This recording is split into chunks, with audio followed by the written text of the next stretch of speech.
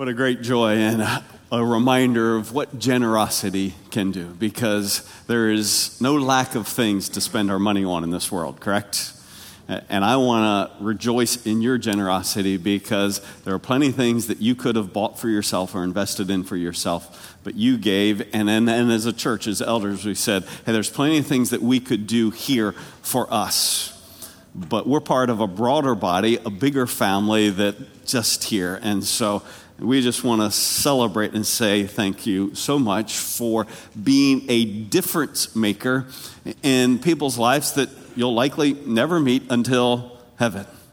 But it's a reflection that we get to participate in the kingdom of God and what He is doing beyond what we get to see and know ourselves. So we rejoice in that. And it reminds us what we're looking at in Nehemiah. We built, in Bill's language, we bought a church. We built a building. But the point is, the building, it's the people. It's the people that will be blessed and be ministered to. It's the people that will come to faith in Christ. It's the people who will not spend eternity apart from God, but spend eternity with God. It's the difference that we get to make in people's lives. And that's what this pile of rubble is about as we've been going through Nehemiah. It's about asking who, not necessarily what, but who are you going to make a difference in the life of? Who is it, whether it's where you work or right next door on your street, or maybe it's on the other side of the globe, who is it that you're going to make a difference for in this life? And this rubble, just as a reminder of, some of you said, I want to be a difference maker for the unreached, like we just talked about. I want to be a difference maker for those who are addicted and enslaved to sin. I want to be a difference maker for those who are lonely, those who feel abandoned. I want to be a difference maker for the unborn. See, it's not about stuff. It's not about materials. It's not about, in Nehemiah, walls and gates. It's about people and the Lord using us to be difference makers in people's life. So, would you bow with me? We just prayed for that church. I want us to ask the Lord right now, ask the Lord to speak to us about being difference makers in this world, in our lifetime. All right? So bow with me. Father, as we again look at the scriptures, our request is that you, by your Spirit, would speak to our hearts. I know some are still wrestling with what is it that breaks their heart, that breaks your heart. Still asking the question, who, Lord, who do you want me to invest in? Who do you want me to help? Others are clear, Lord, and waiting upon you, praying and fasting. Others are started and wondering if they're making a difference. And so, Lord, would you speak to us this morning through your word, that this church would continue to be your instrument for making a difference, for restoring those who are broken and burned in this world. That we would make a difference for the lost in this community, for the lonely, for the abandoned, for those who desperately need you, Lord. Would you use us, and would you speak to us in a manner that would encourage us and mobilize us for your work in us and through us. And we ask it now in the name of Jesus. Amen. So, and let me invite you to open to Nehemiah 4, because that's what we're going to begin. We're going to spend a number of weeks in Nehemiah 4, because in this time, Nehemiah has begun the work. He has cast the vision to rebuild the walls, and the people have said, let us arise and build. And so they have begun to restore the walls and to restore the gates. They've started to make a difference. But as they have done that, there has been increasing resistance. And so what we're going to learn this morning is this. When you seek to do what we just prayed, when you seek to be a difference maker, there are going to be words that you hear that are going to seek to stop you, discourage you, demoralize you. You're going to hear words that are going to say, is this really worth it? Can I ever make a difference? And either those words are going to shut us down and we're going to shrink back, or we're going to learn how to respond to words that are attempted to stop us from being a difference maker. The words that are going to attempt to stop us are relayed in the first couple verses of Nehemiah 4.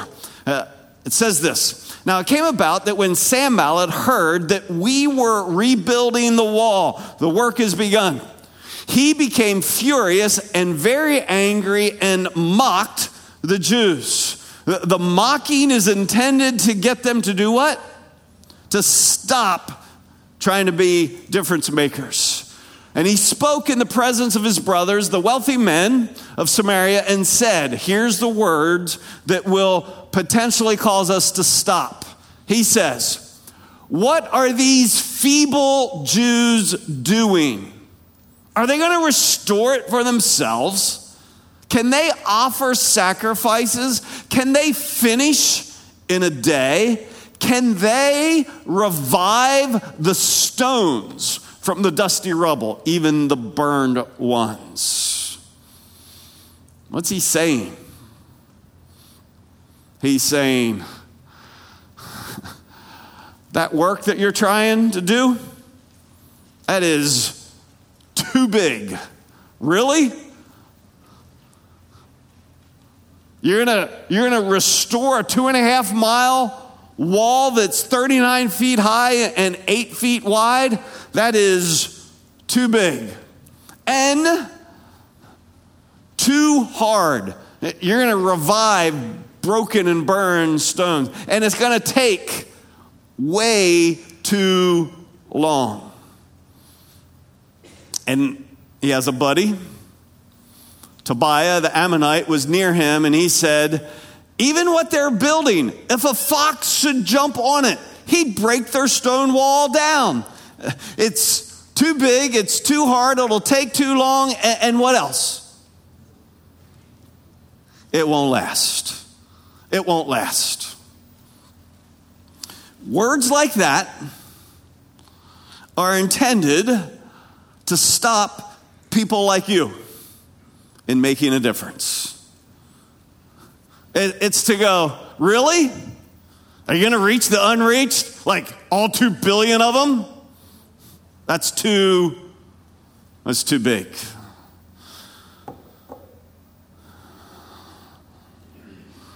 You're really going to shut down abortion in our world? Too big, too hard. An addiction? I mean, look at it, folks. You can try to help people who are addicted, but the point is they're addicted. They might pause for a bit, but they're just going to go back. It won't last. You see, you can try to make a difference, but really, that's just too big, too hard, take too long, won't last. Words intended to, what? Stop. But it wasn't just about the size of the work. What did he call them? What are these feeble words intended to make you stop are about you. You're too small. Who are you? And you are too weak. Too small, too weak for something that is too big, too hard, will take too long, and won't last. Therefore, what? Why try? Don't try. If you are trying, just quit.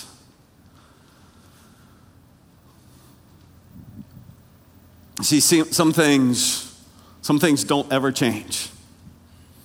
Like Nehemiah wanted to make a difference, like the Jews wanted to make a difference, not because they were like, hey, we need better walls, because they wanted to help people, like you want to help people, and you have that in your heart, and maybe during this time that flame has started to burn a little brighter, a little hotter of, man, I really do want to make a difference. God has made me to make a difference.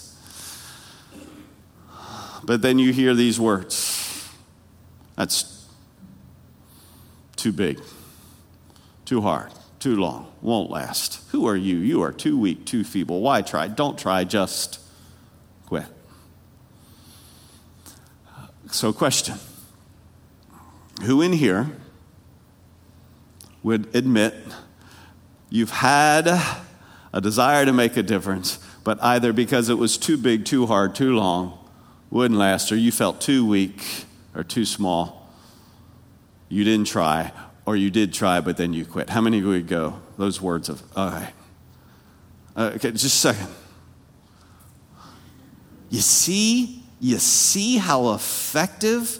We're not just reading about, my stick to stones, may never break. We're talking about, we're talking about real words that make people stop. The vast majority of us. And those of you who didn't raise your hand, you're like, either you're not a hand raiser or you're like, I can't think that fast. I can't think of it. But most of us go, yeah, I have shrunk back from something that I knew God put in my heart. So why do these words work so effectively? Because we just had demonstration. I couldn't see in North, but I imagine in North it was the same. It's 90% of the people in here raised their hand. Why so effective? Why do they work?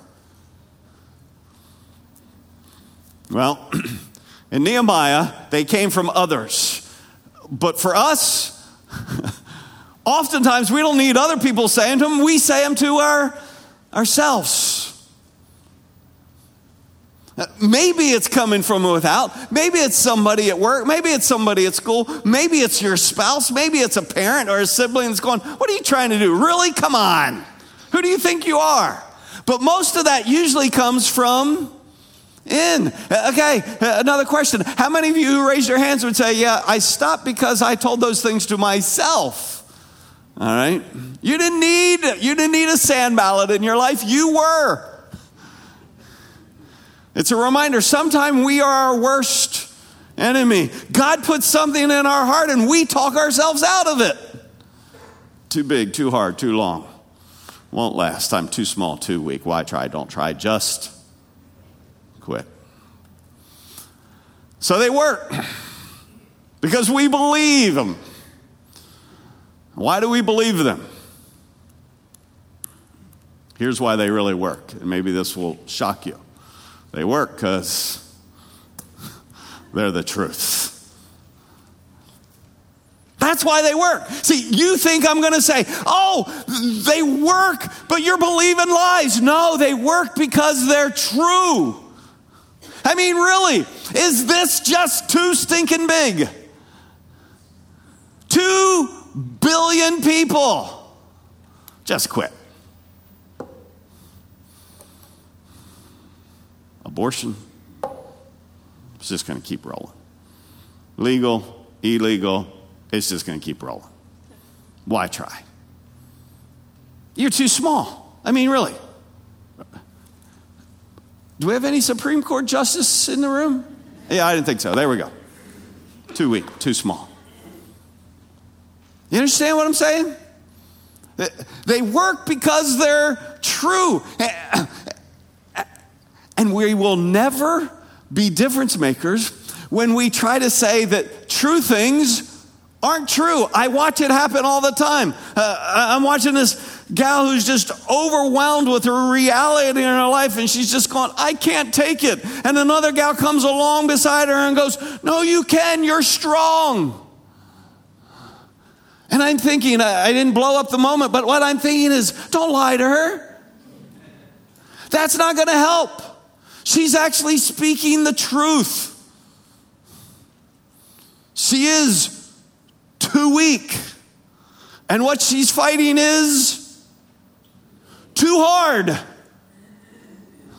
Don't try to minimize stuff that's true, and don't try to fight truth by calling it lies. It's true. So what do? Well, just do your best. No.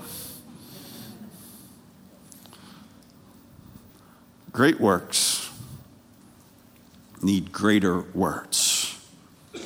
What am I saying?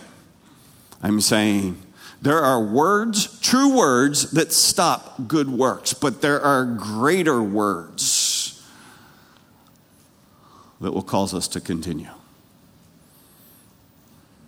Yes, they are true, but there is greater truth that we need to hear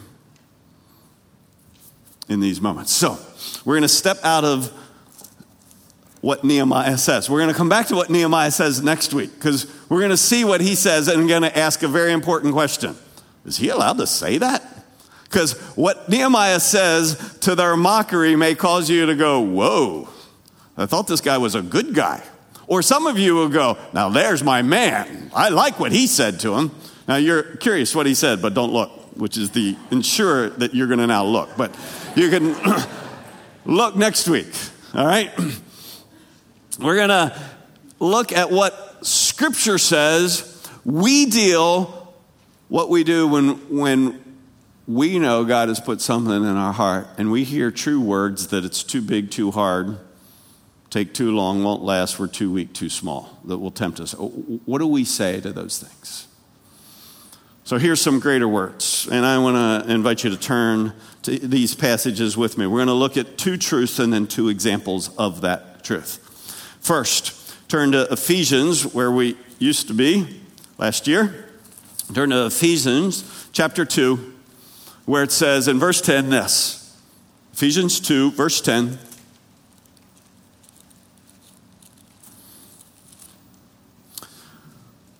For we are, next word, his workmanship. We are his workmanship, created in Christ Jesus, next word, for good works, which God prepared beforehand so that we would walk in them. See, maybe you don't catch what I'm saying here, but there are greater words that will keep us being difference makers when true words would cause us to stop. The greater words are this: you were created, if you are where? In Christ Jesus. If you are created in Christ Jesus, then you were actually created for these good works. And you didn't come up with them. Who prepared them? God has prepared them for you. God made you for them, and God has prepared them for you. You see, what am I doing? I'm getting the emphasis off of me and what God has done in me and what God intends to do through me. You see, I don't say to somebody who's going, it's just too big, I'm too small, I'm too weak. I don't go, no, you're good. I go, no, God has made you for this. God has made you in Christ Jesus. You have been born again for this. God has prepared you beforehand for this. The greater words that will cause us to do the good works that we have been created for are this: I am restored to right relationship with God. It has been done by Jesus. It's not something that I've done for myself. It's been done for me by Jesus, and it has been done for good works. See, at the heart of the gospel is what God has done in order to what God would do through me. And it's so easily turned around. We think, oh no, I need to do good works to be restored to right relationship with God. But I don't need to do good works to be restored to right relationship with God. God has restored me by Jesus to right relationship with him so that I would do good works. How many people look at what it means to be a Christian and they go, oh, I could never do that. And I go, I agree. You can't. That's why Christ has done it for you. So that then, because you're restored to right relationship with God, you can live for good works. You were born again for this. It's what God has done and is doing. Second, turn to John chapter 14. John chapter 14. As you turn there, this section in the Gospel of John is the section, John 13, 14, 15, 16, and 17. Those 5 chapters take place with Jesus, with his disciples, in an upper room the night before he is crucified. It's where what some of you would know to be called the Last Supper takes place.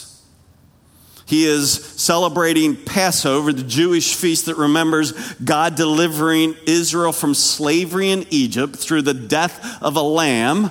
And so that the death passed over their house every year, they would remember in Passover how God set them free from slavery in Egypt. So Jesus and his disciples who are Jewish are celebrating Passover together in this upper room.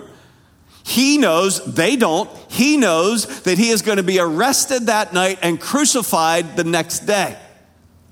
He knows that he will not only be crucified, he'll be buried and raised from the dead. They don't know any of that.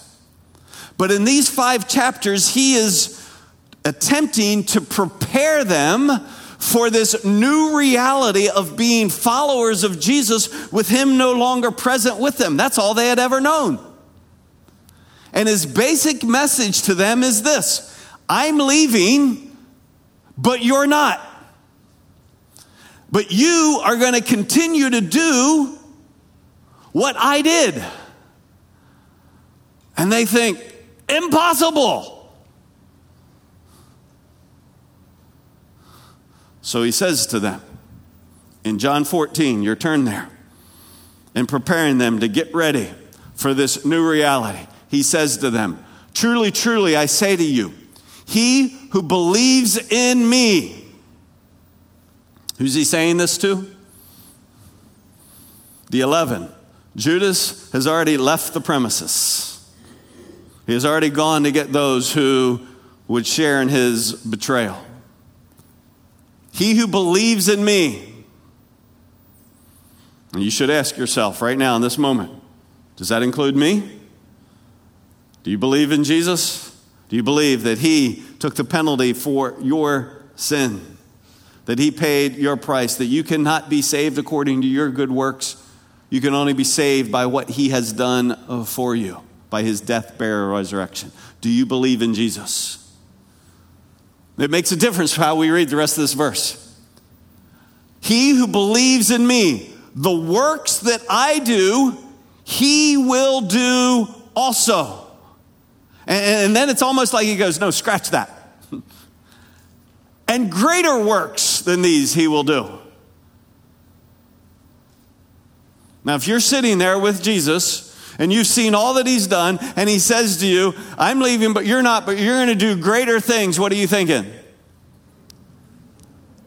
Come on, Jesus. Just stop trying to make us feel better.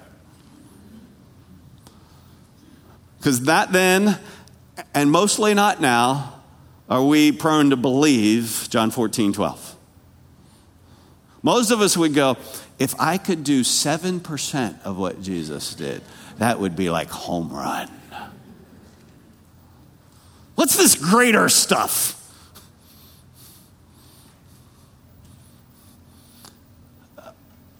And then he goes, because I go to the Father. In other words, the very thing that troubled them, the very thing that they were like, no, please don't. Don't go. Don't leave. That's bad. It's the very reason that he gives for while they'll do greater. Because he's leaving. And his point is simply this. When I go to the Father, here's what's going to happen. Tell you the truth. Same conversation, same place, upper room. But I tell you the truth, it's to your advantage that I go away, that I go to the Father. For if I do not go away, the Helper will not come to you. But if I go, I will send him to you. Who is the Helper? The third person of the Godhead, that God would not only now just be with you as I have been with you, he will now be in you. God himself, and in the third person of the triune God, God himself in the person of the Holy Spirit will be in you. That's why you will do greater. Because as I was abiding in the Father and the Father in me, and he did his works through me, now you will abide in me as I abide in you, as the Holy Spirit's in, and you will do greater. You will do greater because the impossible, which we think, do greater, the impossible is possible. Why? Because the Holy Spirit, God himself, will now indwell me. This is why, as a person who is not restored to right relationship with God can look at the Christian life and go, I could never do that.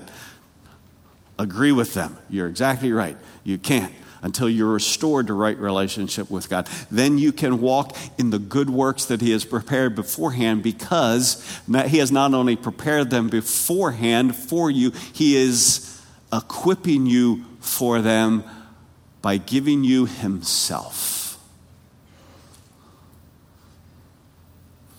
And it doesn't stop there.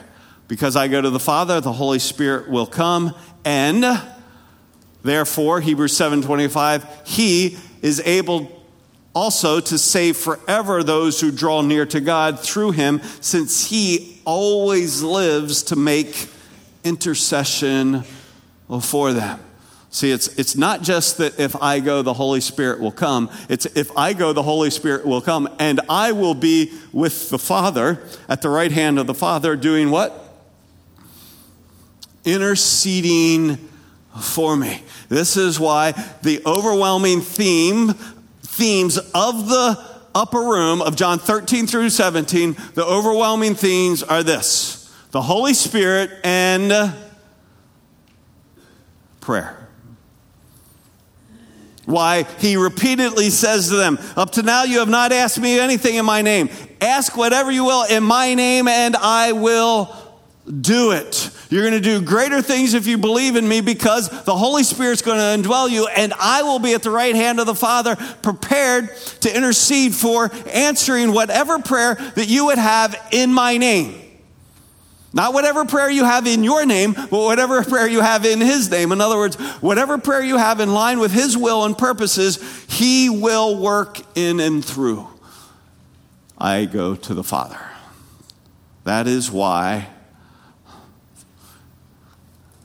too big, too hard, too long, too weak, too small doesn't stop us. Oh, if it's just me, why try? Don't cry. Just quit if it's just me. But if the Holy Spirit is indwelling me, if God himself is indwelling me, do try. Don't quit. And if Jesus himself is praying on my behalf, answering prayers in this regard for restoring the broken and the burned, do try. don't quit. See, we need greater words. Words that I've been restored to right relationship with God for this. I've been born again for this. Words like God himself is working in me and God himself is working through me. That is why Paul writes in Romans 8, if God be for us, who can be against us? And the answer to that is, well, lots of people.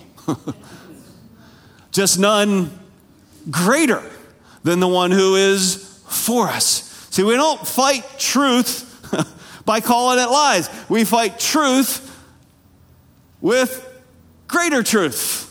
We fight the truth of our weakness and the size of the task with a greater truth, the greatness of our greater God, and who we have been reborn to be, partakers of the divine nature, God himself working in and through you. So, God has made you, friends. Church, we're here to restore the broken and burned. It is big. It is hard. It will take a long time. And people will fall away. And you will feel weak because you are weak. And you will feel small because you are small. But God is greater. And God is prepared beforehand that he would be the restorer and the healer and the redeemer. That he would make all things new and that we would be his body, that we, the church, would be the body of Christ, to be the instruments through which more people would find life in Jesus. 2 examples. I'm going to look real quickly at one in Exodus chapter 3, and then one back in the New Testament. So turn with me to Exodus chapter 3. And in about a month, Jonathan Monk's going to unpack this passage very specifically. But I want us to look at this real quickly as these two truths played out. Turn to Exodus 3. The context is this. The people of God are enslaved in Egypt. Moses is a man who God has raised up. He had lived for 40 years growing up in Egypt, the greatest nation on the planet at the time. He had been trained in royalty in the palace as the son of Pharaoh's daughter. And at 40 years old, he had tried to make a bold move to lead his people. He realized that the Egyptians are not my people, the Jews are my people. He tried to make a bold move to say that he was on the Jewish side. It had blown up in his face, and he had run for his life. And now, for the last 40 years, he's been watching sheep in the desert. And as an 80-year-old man, God shows up to him, speaks to him through a burning bush.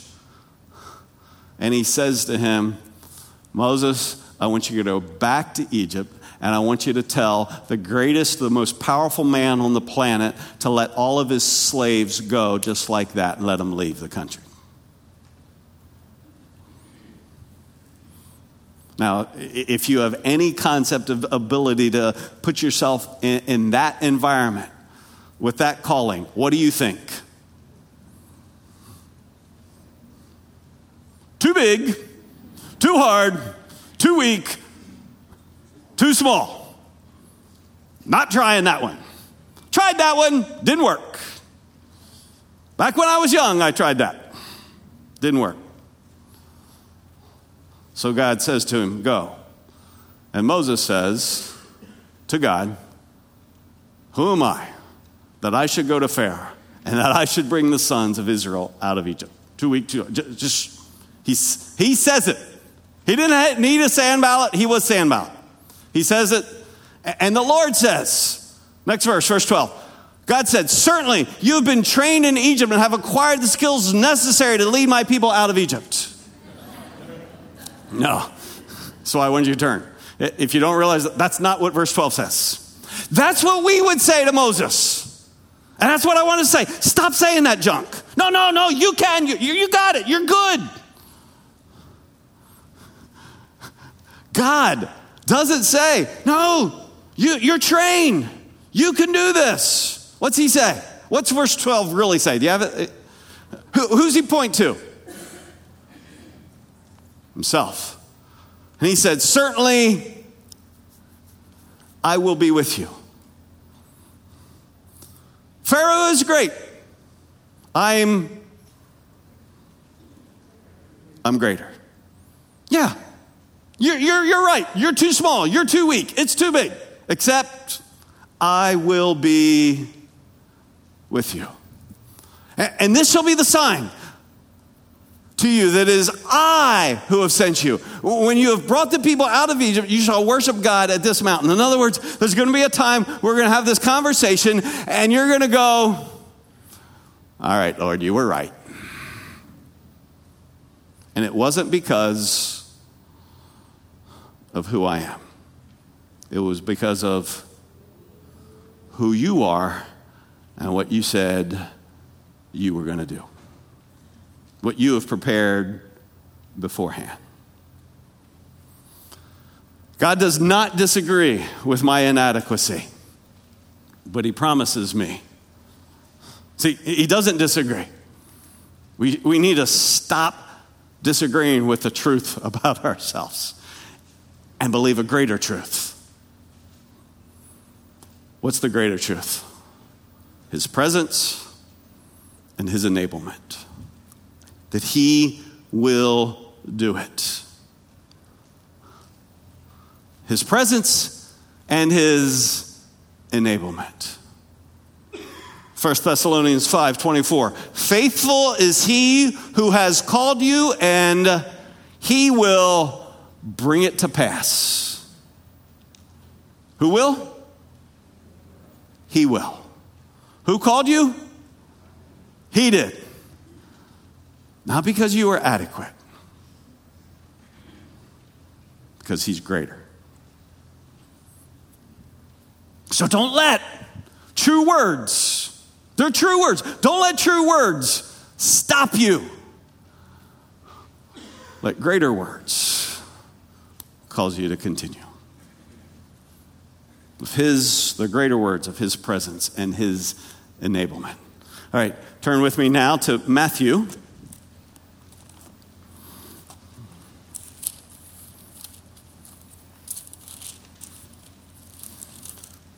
Matthew 14.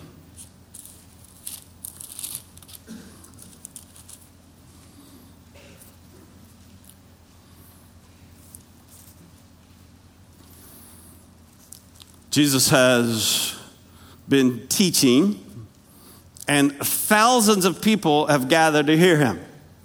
And he's taught all day. And after he's finished teaching all day, he says this, verse 15.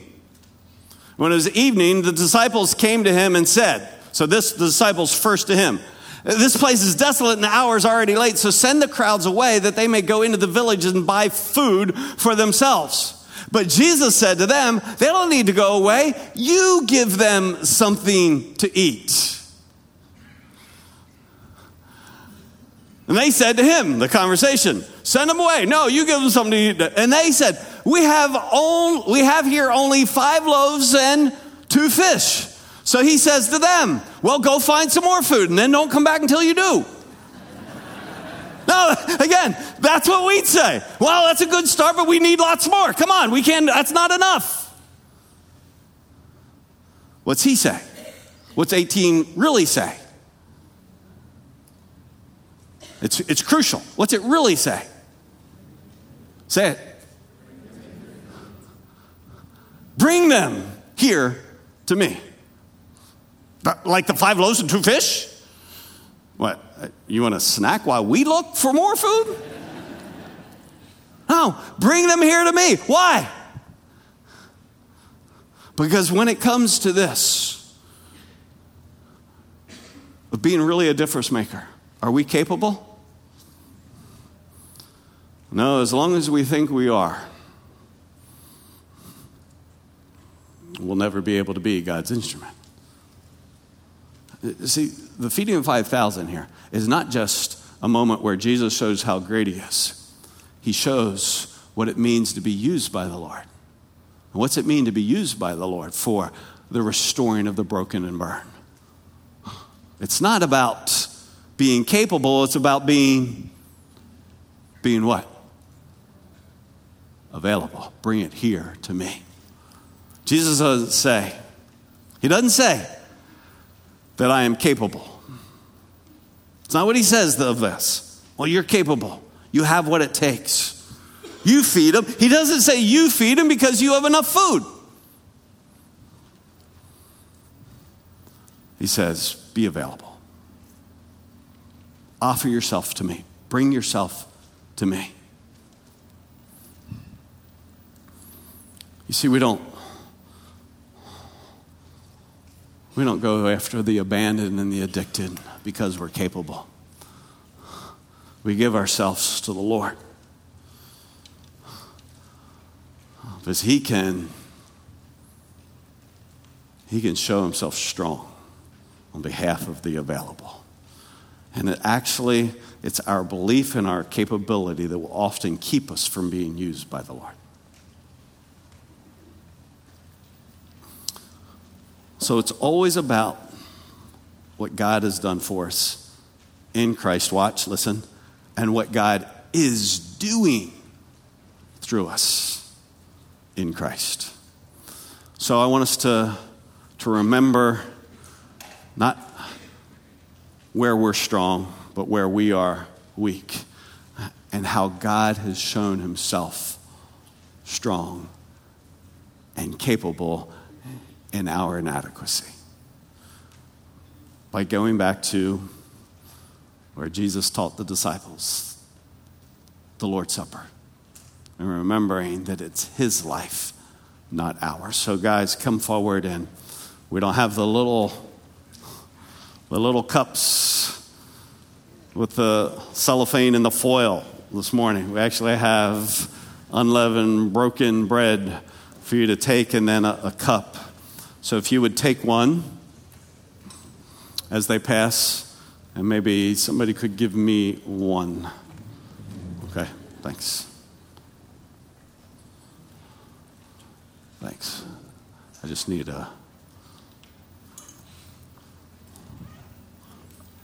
Thanks, Mike.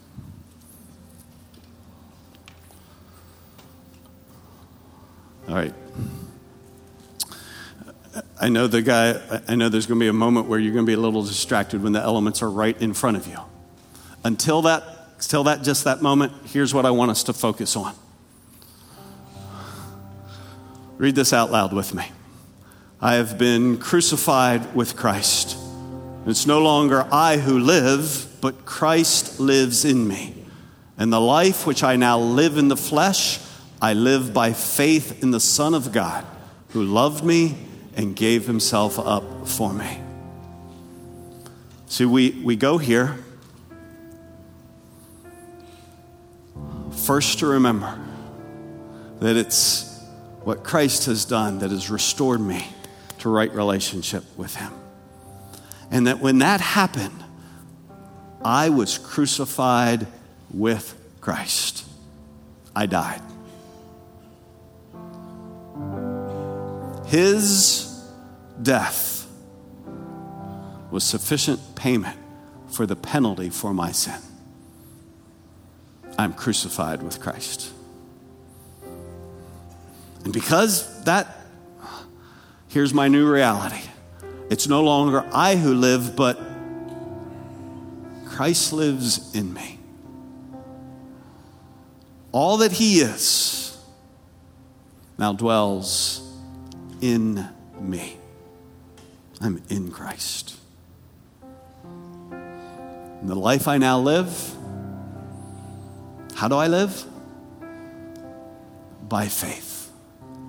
In other words, not just believing what I see, what I know about me, but by faith, believing there is something greater than me. Christ living in me, doing something far greater than I could ever do, because He prepared it beforehand. I live by faith. So I want to invite you, if you took notes this morning, you wrote down some truths. They are truths that we either live by faith or we just write down. And so I'm going to invite you to say them aloud with me, not just to read along, but to be declarations of faith that you would, Galatians 2:20, that you would live by. The greater words of faith. Say these with me. First, I am restored to right relationship with God by Jesus for good works. You believe that? Say it with me. The impossible is possible because the Holy Spirit indwells me and Jesus intercedes for me. Believe that. Say it with me.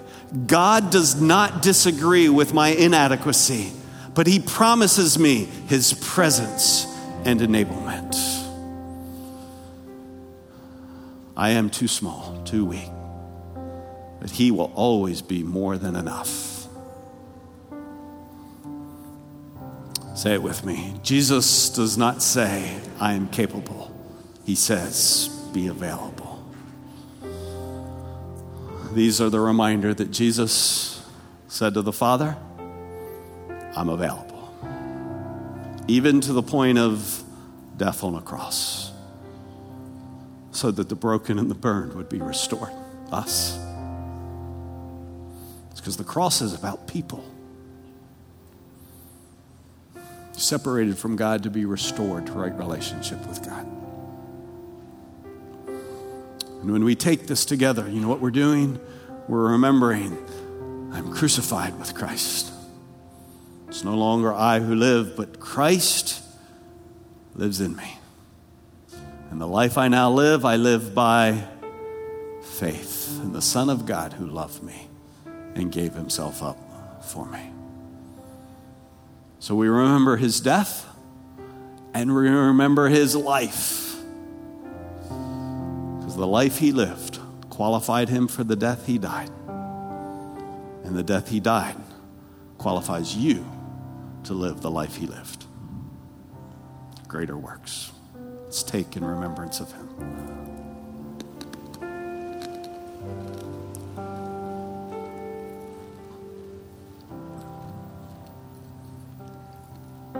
Would you stand with me? And let's make this our prayer.